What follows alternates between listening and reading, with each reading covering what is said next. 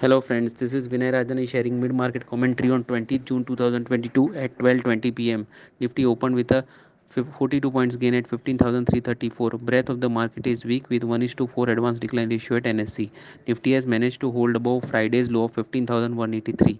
Nifty small cap and mid cap indices are underperforming and down by 2.4% and 1.8% respectively.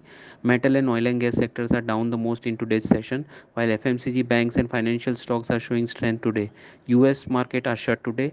Dow future is trading with a 70 points gain. Most Asian markets trading in the red with Korea, Taiwan and Japan are down the most. Nifty trend is expected to remain bullish if Nifty manage to hold above Friday's low of 15,183. Below 15,183, Nifty could slide down to 15,000 in intraday session. Resistances for the Nifty are seen at 15,400 and 15,510. Thank you everyone.